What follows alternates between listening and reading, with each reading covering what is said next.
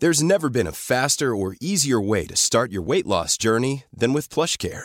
PlushCare accepts most insurance plans and gives you online access to board-certified physicians who can prescribe FDA-approved weight loss medications like Wegovy and Zepbound for those who qualify.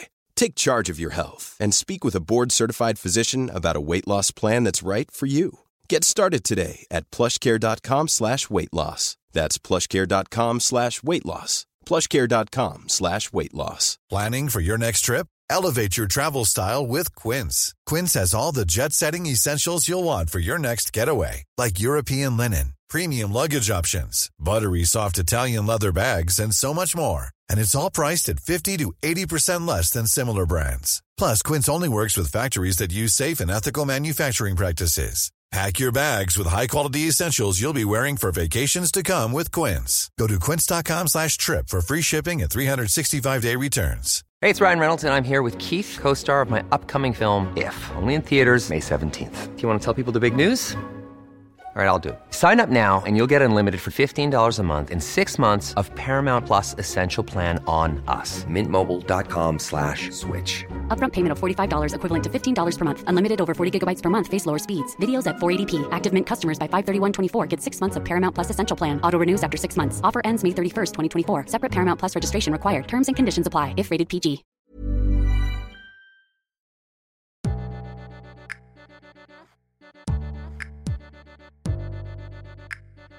Pursuing your future doesn't end at 40. In fact, it may mark the beginning of knowing who you are, what you're capable of, and what you really want. But knowing what's next and how to get there can be a challenge, especially when old narratives play on repeat.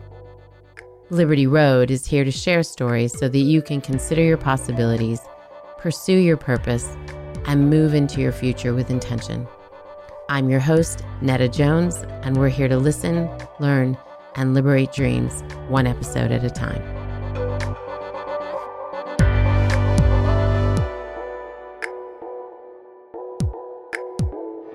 Well, hello, Liberty listeners. Welcome to another episode of Liberty Road. Today, you guys get to listen to Loria Stern of Eat Your Flowers. And I love the uniqueness of this business, but it was actually a cocktail party where I met the woman, and that's what I loved even more. She's a bright light, and I'm so excited for you guys to get to hear her backstory and the work she's doing now. I think all you niche businesses will be very inspired, and all of you who want to get into a business like this will be very inspired. Loria, welcome to the show. Thank you, Netta. This is so fun. I know it is so fun. And so tell people who don't know what Eat Your Flowers is, tell us a little bit about that business. All right. Well, Eat Your Flowers is my baking company. We hand make every item in the bakery. Everything is bespoke. We are known mostly for our usage of edible flowers. So we hand press edible flowers into our cookies and cakes, and we ship nationally. So anyone in the United States can sample our treats. We have also shipped internationally as well. I love many aspects about my business, but what I find especially unique is that we don't use any preservatives or artificial colorants in our bakery, and we take the ingredients and where we get them from very seriously. So you can rest assured that we're using the highest quality of anything that a bakery could use. So yeah. I'm proud of that, You should be proud of that. Tell us a little bit about how does one know which flowers to eat? Like, how do you become an expert in that? Did you Google it, or did you have some sort of prior knowledge?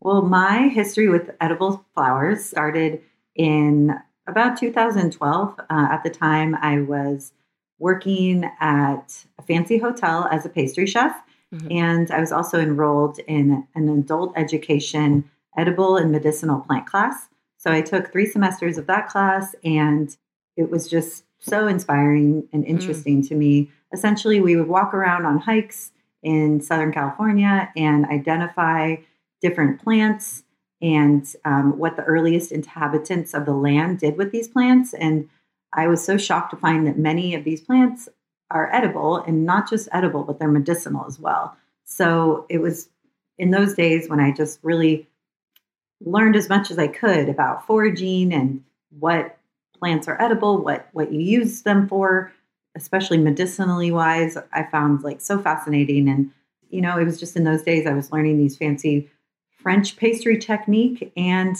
about edible flowers and other botanicals and just combining those two things together. So could you see that? Could you see that in your head? Like, this is the intersection of these two things that I am passionate about? it was just kind of a natural process of engaging myself in what I like to do. And then it equaled those things, I guess, if that sort of makes sense. Yeah. What I love about that and what I hope that our listeners will hear is that you can take these two seemingly disparate things in your life that you are curious about. I try and stay away from the word passionate because sometimes I think that can be a little overwhelming. Like, what are you passionate about? But where you're curious, deeply curious, and sort of find a place where they can live together, and that becomes your sort of unique factor or your secret sauce. I mean, in your case, 100%, right? This is such a unique thing to combine these two things. What did you do prior to the work you're doing now that sort of informed it, or were you doing something altogether different? That's an interesting question. My whole life growing up, I was a tennis player. I played Division I college tennis. I played semi-professional tennis tournaments. So when I graduated college, my skill set was really in tennis. I wasn't allowed to be a studio art major. I wasn't allowed to be a architecture major. So after college, I taught tennis, and I did that for years. And the whole time I was cooking and baking for the pros at the club, just experimenting, because I grew up cooking and baking with my mom, who was a really good home cook. And looking back on myself and how I operate as a really hardworking person with a lot of persistence and optimism and belief in myself and almost just relentless hard work, I attribute a lot of those attributes to being a tennis player. Yeah. I think in some ways teaching tennis informed, where I am now, but of course they're very different jobs. Sure. But the early lessons of if you put in the work and you put in the time and you're disciplined, there are positive outcomes. Yeah. And then for me, especially, like I remember my parents would say, visualize where you're going to serve, visualize winning this tournament, a lot of like optimistic visualization. And I do that still with my bakery business. And if I'm about to give a speech or about to do something that maybe is a little nerve-wracking, like I visualize like a positive outcome, like what I want to happen, like the best case scenario, and that has parlayed over and been a really like positive factor. Yeah, I want to talk about that actually. Did you visualize being in Oprah magazine, being in Vogue, having the success that you've had? Like, when we met, it was before the holidays, and you were just talking about, oh my gosh, the overwhelm. We have so much going on. We have so many orders. We have so much activity, which is such a gift and a blessing to an entrepreneur. But it's real, right? The struggle is real. Did you visualize that? Could you see that? Or was this sort of a lovely side gig? Like, did you have the intention that you were going to go the distance with this and this was going to be a serious business? Not at all. I mean, along with like positive visualization and all those things, I am just a human that grew up with a lot of adversity in my own life, and which also parlayed for me into some sort of imposter syndrome, I guess you could say. For a while, I was still nervous. Are people going to order cookies this week? Oh, I don't know if they will. Or I was always kind of on edge. Can I support an employee outside of myself? Always on edge. And it wasn't until I finally sat down with myself, saw how much I was paying in taxes, and thought, this is a consistent business. You can afford to invest in it. You can afford to invest in really good support and help. And that's what I needed to advance. So it's interesting that you asked that.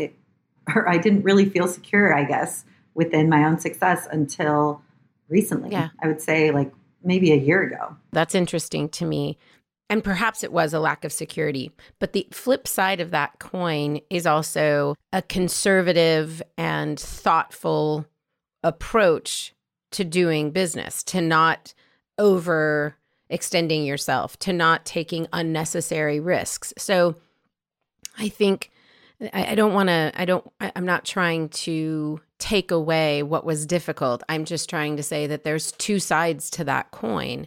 And I think there's a lot of people for whom they can say they had all the belief in the world in themselves. And the flip side to that coin is they overextended and took unnecessary risks, right? So there's something to that. And I offer that up both to you, but also to the listener who says, oh yeah, I'm coming from a similar place and I'm not trusting myself or this vision or the actual books. Like the numbers were data. They were telling you something. I love how you just phrased that. And I love how you flip the coin on that because you're completely right. That's true. Yeah. I need to give myself credit for being, I don't know if prudent is the word, but it's a good vigilant. word, actually, Just I've never been a business owner before. I've never taken huge risks in my life, and I still am not doing those things. It's more of like a conservative approach to where it's like, once I can afford that other employee, well, then I will hire them. Once I can afford to do this, then I will do that, Sure. So it's not just like overextending, taking out a bunch of loans. I've never done any of that. I'm thinking of your staff. Were you intentional about the public relations side of it? Because one thing that struck me when I was doing my homework was just how much really meaningful press you have received. And the product is unique enough, and I think this is something important for people to hear. The product is unique enough that it can stand alone. It's sort of press-worthy, right? There are not a lot of people doing what you do. And surely when you started, that was the case. Perhaps now there's some other copycats or whatever. Lots. But were you intentional about pursuing that, about seeking that out, or was that sort of organic? I feel really grateful that all of the press I've ever received has been organic. I've never approached anybody. All of these magazines, often big national publications, they've always come to me, and that's remained the case. So I feel very grateful for that. And I think part of it is, I didn't start out with a business, with a game plan. Mm-hmm. I was doing what I wanted to do. I was doing what I love. And I think that did come through, especially on social media. Here I am making another batch of cookies in my little home kitchen. And these cookies don't fit into the freezer because this freezer is so small, but I'm going to get it done anyway. Just that kind of a mentality. It wasn't like, okay, come buy this now. This is for sale. It was very much rootsy and scrappy and just trying to do what I like to do and share the love, like ship these cookies out to Maine because these people want them and I want them to have them. So I think that was attractive in a way for press. Sure. I think people can see that. I mean, consumers can see that. It can feel organic. Mm-hmm. But where did they see it? Where did people hear about you and find out about you before the press? Instagram. And it was Instagram. And were you doing everything out of your home kitchen? So there was no brick and mortar. Oh, no. Okay. Everything was out of my kitchen for years.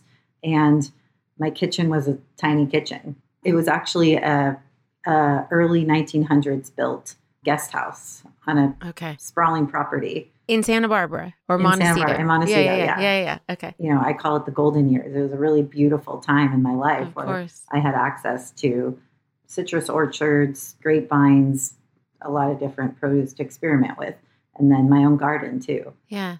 So and I was just organically posting on Instagram. And what happened was a famous DJ ordered my cookies off Instagram for her wedding, and the Vogue covered the wedding. And then I started receiving emails from people with Vogue in their email name asking if they could buy the cookies. And then I said, of course, like this is how much they cost. And then I said, okay, I should get a website. So I put up a website with the listing, I did this all on my own, had no idea what I was doing. And I just started getting orders right away, and it's never stopped. One foot in front of the other. It's how do you eat an elephant? One bite at a time. Exactly. Oh, people are asking to buy cookies. Well, I might as well put up a website. Okay.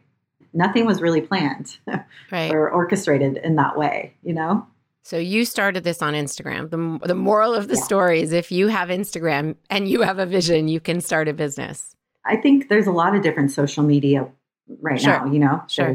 There's always been YouTube, which I haven't really explored. There's TikTok, which is, I'm just starting to do that. Yeah. There's a lot of stories of people hitting it big off of just creating and posting on some platform. Yeah. And I think the thing that I've realized is that the algorithm changes, and you can't solely rely on that one platform to keep going for you. So it's about adjusting. And that's like a different story. Initially for me, I think there was some sort of lucky moment happening where I was baking these cookies that were beautiful. And Instagram at the time, in 2016 was a big platform that was all based on digital, something pretty. So everyone wanted to repost something different and pretty, right? So that's, for me, that's kind of how it started. That makes sense. And you found a platform that fit. I mean, at the time, there weren't as many platforms, but I think part of what is important in this is you find a platform that fits whatever your offering is, right? If it's information, if you're a service, then share about the service, educate people, give them value. Absolutely. If you have something beautiful, show them that beautiful thing. I think also don't do it for an outcome. Do it because you want to share or you want to inspire or, that's my advice. What I love about that advice is it takes the pressure off of being sort of performance oriented and looking at the algorithm and saying, I need to point at bubbles of words, and I need to create some sort of dance. And it's just like, do what you need to do to share what you have to share. Like, do that. Yes. And the audience that finds that meaningful will find you. And do it consistently. Do it consistently and over time. Like I don't think you can do 3 weeks of anything and say, well, that didn't work. I think you've got to keep showing up. Absolutely. I would say for a minimum of 6 months.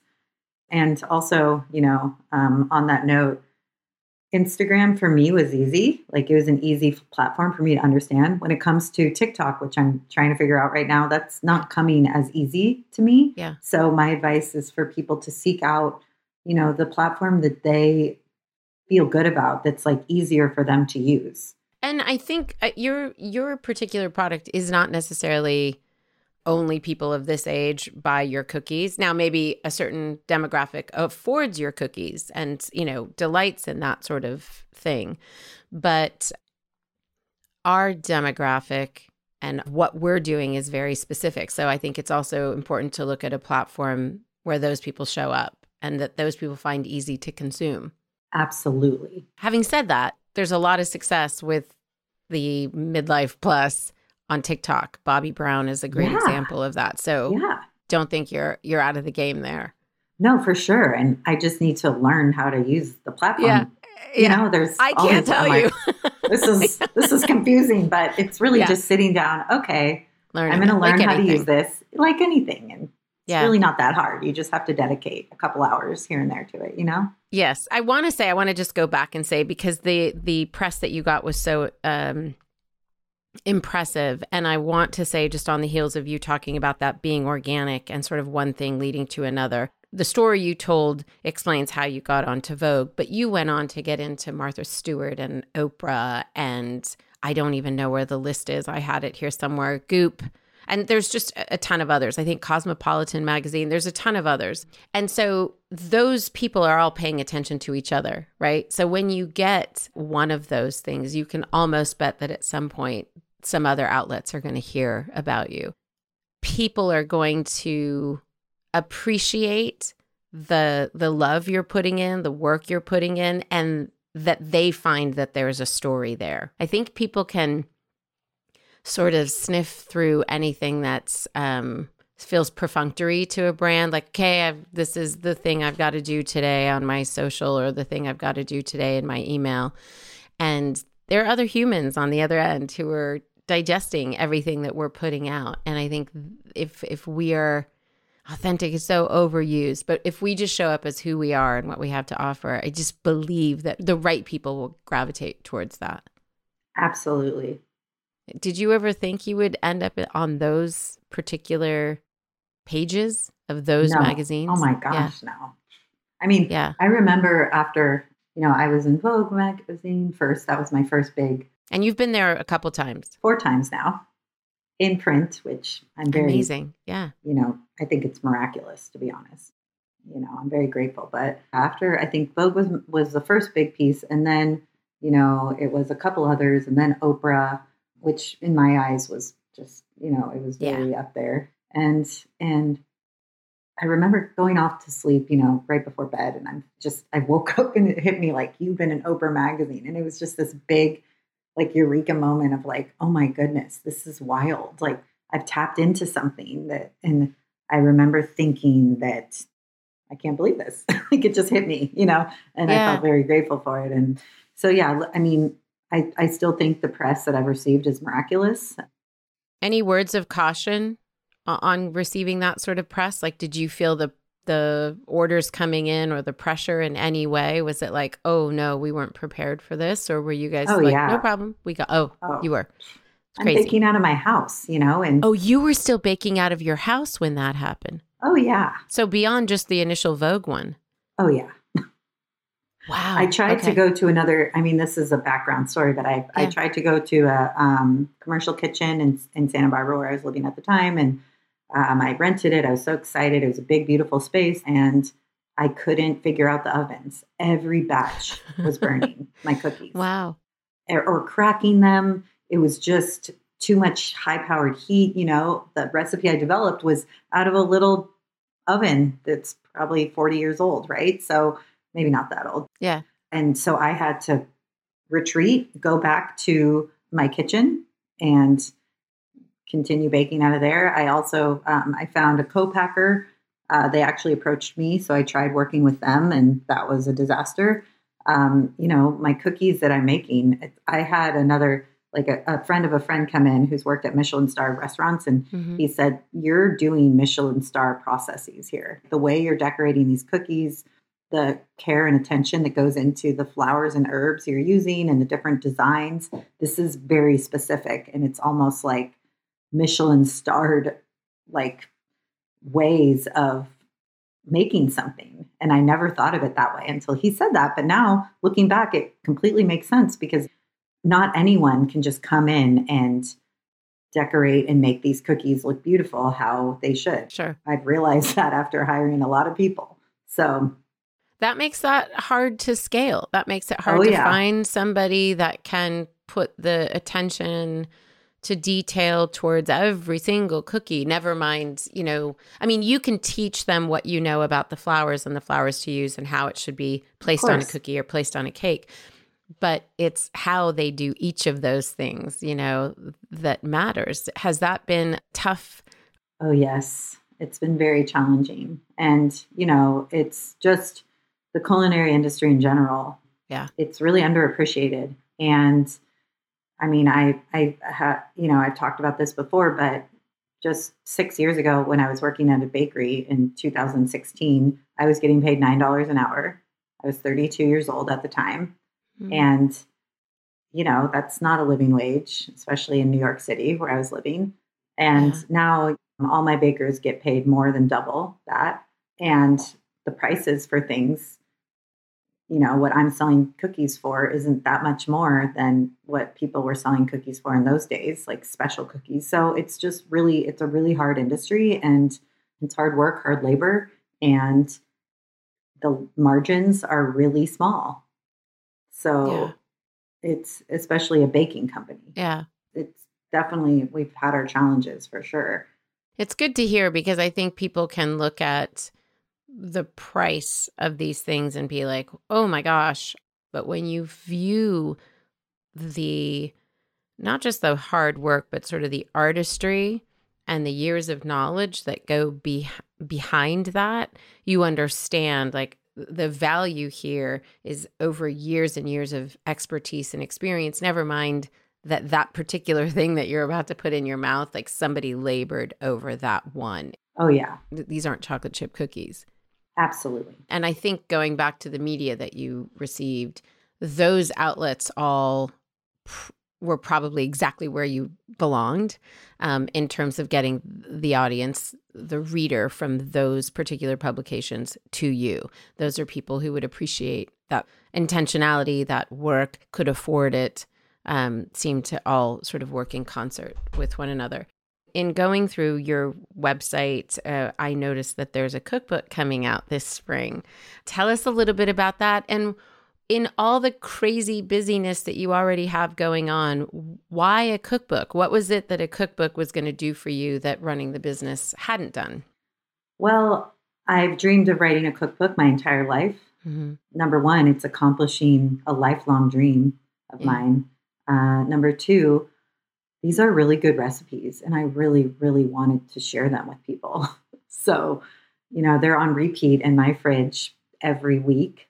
And whenever I serve them to friends or clients, because I also do catering, it sticks in people's memories. Like, can you give me that green sauce recipe? What was in the almond miso? I'm craving it. This is insane, and not just from ordinary people, like famous people who have tried and tasted everything. I really have faith in these recipes and how easy they are to make and how delicious they are. So that's the second thing. And then the other thing, it was a really cool process to learn how to do. Mm-hmm. I really grew a lot from it. And it's like my first baby. I don't have any kids, by the way. So this is actually my second. I'd say my business is my first baby. This is kind of my second baby. And, it's a big deal for me.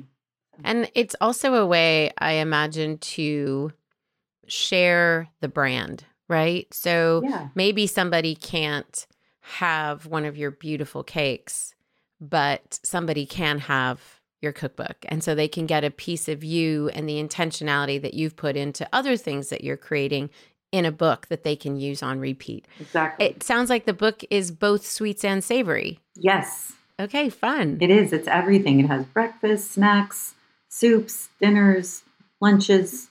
There's a really robust pantry section. We call it the botanical pantry. So that's, dressings, toppings, sauces, just different things that are easy to make that would just really enhance any sort of plain dish. Awesome. And that's coming out when we say April spring. 25th. Is that? Okay, in April. All right. Yeah, awesome. So excited. Will that be on your site? Yeah, it's on Amazon right now. Okay, so people can pre-order. Yeah, it's on Barnes & Noble too, and a lot of independent bookstores are also carrying the book. So okay, if there's an independent bookstore that you prefer, let me know, especially if it's a woman-owned one. We love those. Yeah.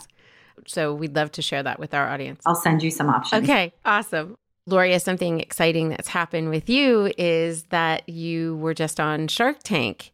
Tell us a little bit about that story. Like how did you get on? And I think more importantly, you're having a lot of success. Why was getting on Shark Tank important to you? Was it financing? Was it the mentorship? Was it, learning more about business or having sort of that business acumen be a part of the business? Tell us a little bit about that.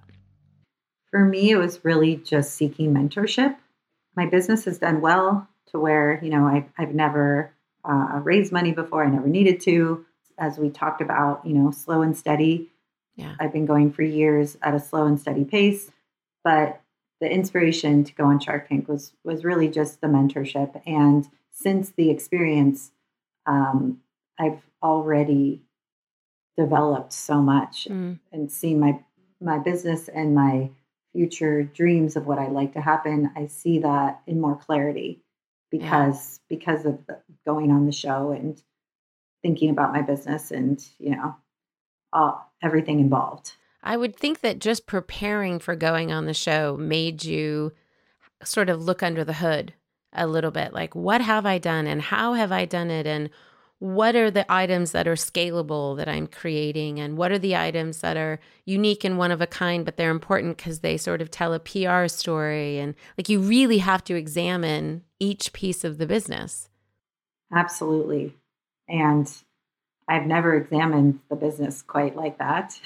Yeah. And, after I did so, I learned so much about the business that it really has changed me and, where I want the business to go. And that it also inspired me to separate myself from my business. So, I'm Loria Stern, the chef who started the bakery, Eat Your Flowers. Yeah. It's not just everything's all rolled into one. I love that you were able to learn all that in the process. And no spoiler alerts here. We're going to make sure and list the episode number so that people can tune in on their own to see how everything worked out. It's exciting. I'll just say that. Okay. Thanks. You're whetting our appetite. And then part of the event that you and I met at, there was a social kind of piece of that event. It wasn't just a cocktail party. And it looks to me like that's a really important piece of your business, that there are 3 nonprofits that you have given back to and partnered with in various ways. Why is that important to you as a business owner? Because you could just write a check and not mention it on your site or not be vocal about it. What is it about sharing that with your audience, sharing that with your consumer, that is important to you? To me, we're all humans. We all live on this planet. Different people are granted different things in life. Mm-hmm. And, not to get into my personal story too much, but I grew up with a lot of adversity around my life growing up. And to look back and see where I did get help, whether it was just emotional support from different mentors or financial support from different institutions like the college I went to, or the United States Tennis Association sponsored me for years, so different ways where I got support, and to look back and think, if I didn't get that support, where would I be? I don't think I would be where I am now. So for me, it's really important to be able to share that in any way that I can with organizations that I find really inspiring, and they're doing good work. Do you pick the organizations for any particular reason, or is it just they sort of move you and so you want to give back to them?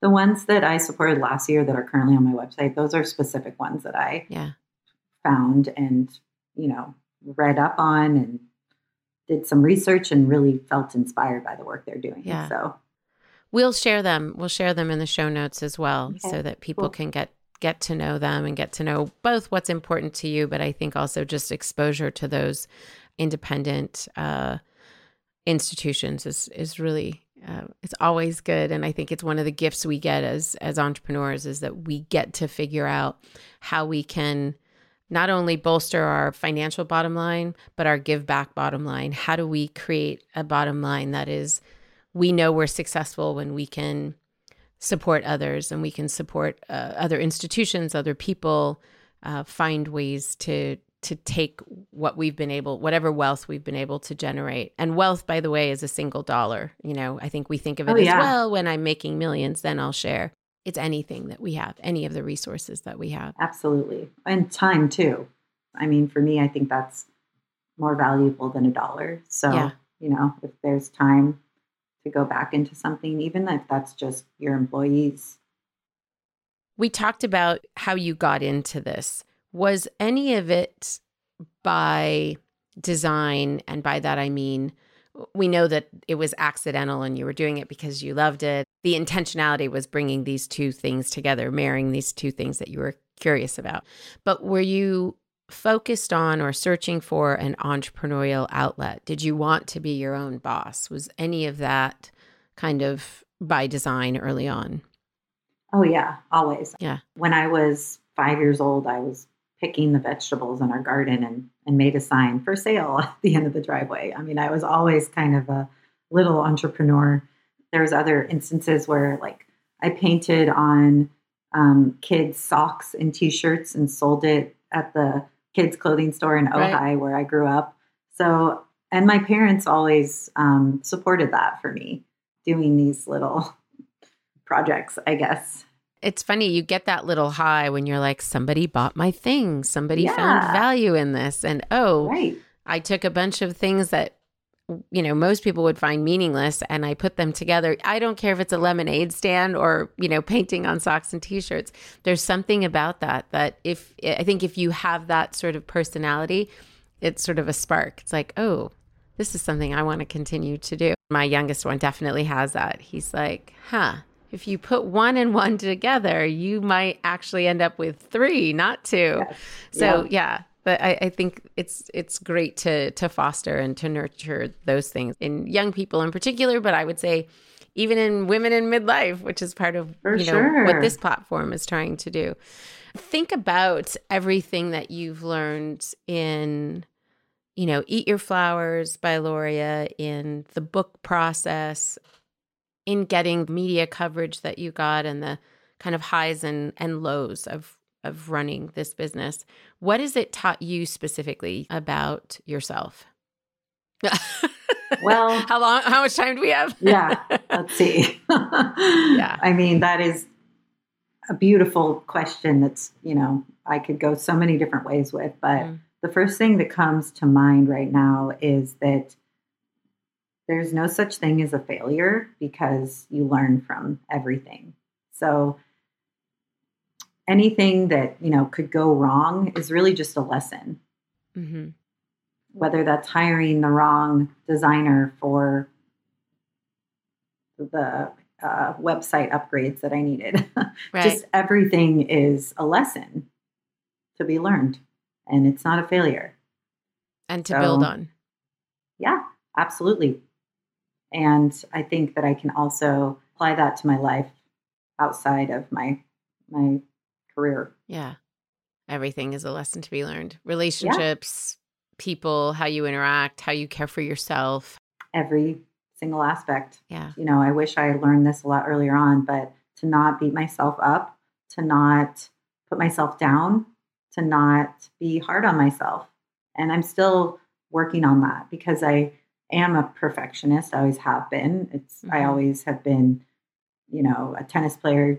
Yeah. And it doesn't always have to be that way. And it's unrealistic to think that it will be that way, especially the first time you do something. Sure. Giving that grace of making mistakes and learning from them. And that's just life. And it's going to keep happening throughout my life. Because that is life. That is life. But you've probably learned the benefit of good enough can get you somewhere. And good enough can get you to test things and try things and open new doors. Absolutely. Yeah. And with that said, I've never turned anything down because I don't think I'm ready for it or I can do it. I'm always a yes, ma'am. So whatever people want, I try to deliver it. And if it gets to a place where I don't think I can, or, then it's having really good communication around that. And probably boundaries too. You've learned what to say yes and what to say no to. Well, especially now I am getting so busy and my time is so limited. I have to really value my energy and where I'm spending it, who I'm spending it with, all of those things. It's really important for self-preservation, and self-preservation is important for the energy I'm putting out there to my team and everything else, Yeah, it's responsibility. When you start to think of it that way, it's like, oh, okay, I owe it to myself. I owe it to the other people in my life, whether I'm working with them or their, friends and family.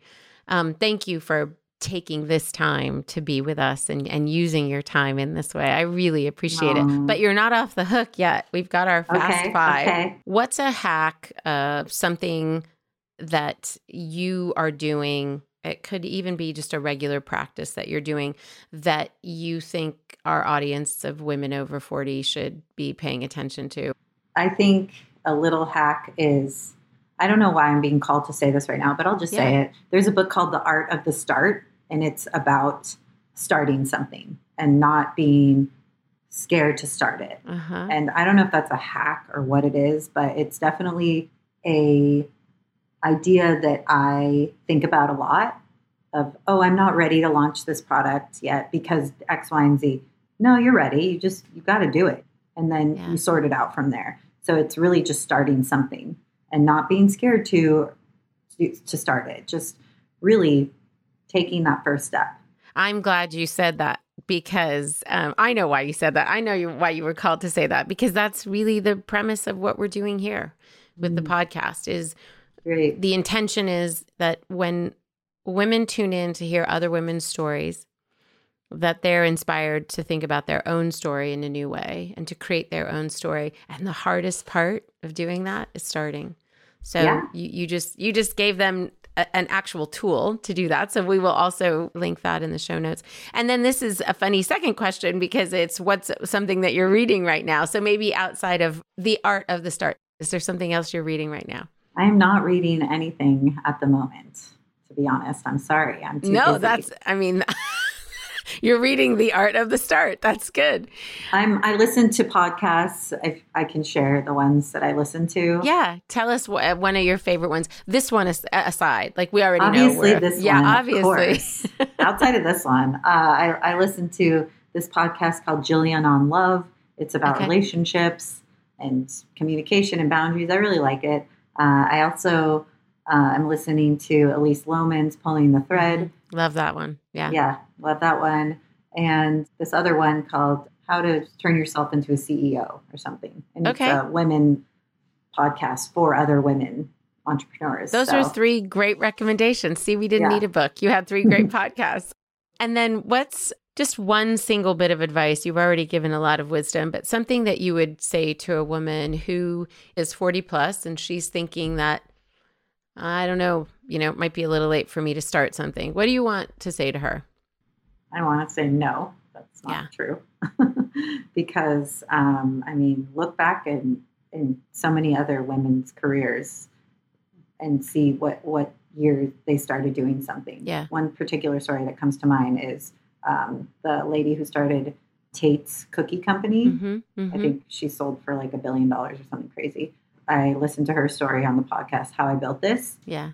Which I really recommend everyone to listen to her episode in particular. It's really inspiring. But essentially, she started her company, Tate's Bakery, at I think she was 46 or 48 years old. And look what she did with that. I mean, I think people should start at any age, no matter what. And it's the art of the start. Don't put up walls for yourself. Excuses. Excuses. Who's got time for excuses?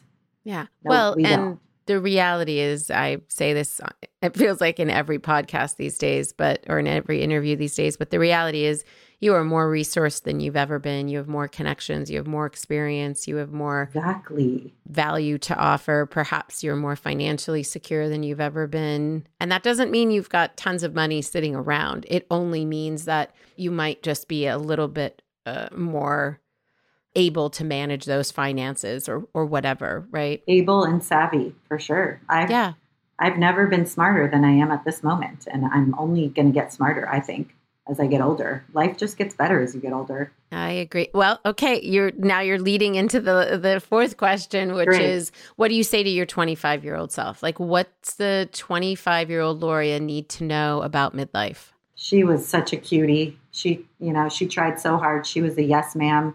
Anything anyone asked her to do, she did. And my advice to her is to keep going and to not be so hard on herself and to protect herself from people who don't want the best for her. And I still think about that, really surrounding yourself with people who are cheering you on, who want the best for you. I think there's so much wisdom in that. We all need a team behind us. Yeah. And friends and family members. It doesn't matter who it is. Yes. You need to surround yourself with people who are cheering you on, who want the best for you. Yes. Thank you for making that distinction. Because when I say team, I don't mean hired people. I mean a group of people who support you, believe in what you're doing and support you. And then how has launching and growing this venture liberated you? I can do whatever I want to do. Yeah. Every day. I don't, because often what I want to do is, just take a walk or go to Paris, but I could if I wanted to, I guess. Yeah. But, I have obligations and responsibilities. But ultimately, there's a freedom involved in, managing my own time and life. But oftentimes I find myself doing what I need to do, but it's also what I like to do in a lot of ways. Yeah. So that freedom to spend your time as you wish, even with all its responsibilities. Exactly. Loria, thank you for spending this time with us. I so appreciate it. It's great to hear your story, and I know so many will benefit from hearing how you did it so that they can start something themselves. Thanks for being with us. Oh, my pleasure, Netta. Thank you so much. I appreciate you. Absolutely. And Liberty listeners, thank you guys for hanging out with Loria and with me, and we will see you guys next week. Thanks.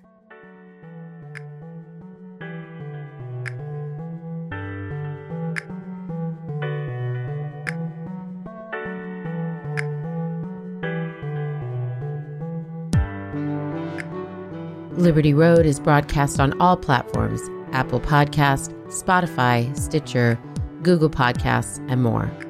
If you like what you've heard, please follow, rate, and review Liberty Road on Apple Podcast and Spotify. It helps us to know if these episodes are inspiring and equipping your ventures. Liberty Road is produced by Netta Jones and Elizabeth Joy Wyndham, and music by Jordan Flower.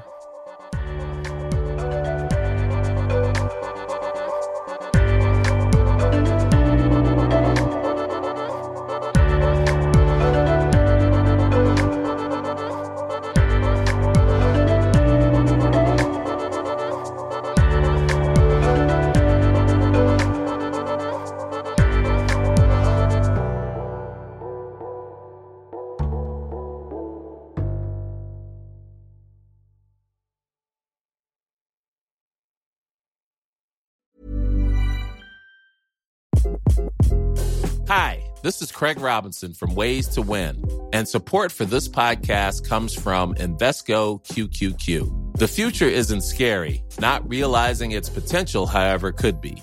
Just like on the recruiting trail, I've seen potential come in many forms as a coach. Learn more at Invesco.com/QQQ. Let's rethink possibility. Invesco Distributors, Inc. Hold up. What was that? Boring. No flavor. That was as bad as those leftovers you ate all week. Keke Palmer here. And it's time to say hello to something fresh and guilt-free. Hello Fresh. Jazz up dinner with pecan-crusted chicken or garlic butter shrimp scampi. Now that's music to my mouth. Hello Fresh. Let's get this dinner party started. Discover all the delicious possibilities at HelloFresh.com. Imagine the softest sheets you've ever felt. Now imagine them getting even softer over time. That's what you'll feel with Boll & Branch's organic cotton sheets. In a recent customer survey, 96% replied that Boll & Branch sheets get softer with every wash. Start getting your best night's sleep in these sheets that get softer and softer for years to come. Try their sheets with a 30-night guarantee. Plus, get 15% off your first order at bollandbranch.com. Code BUTTERY. Exclusions apply. See site for details.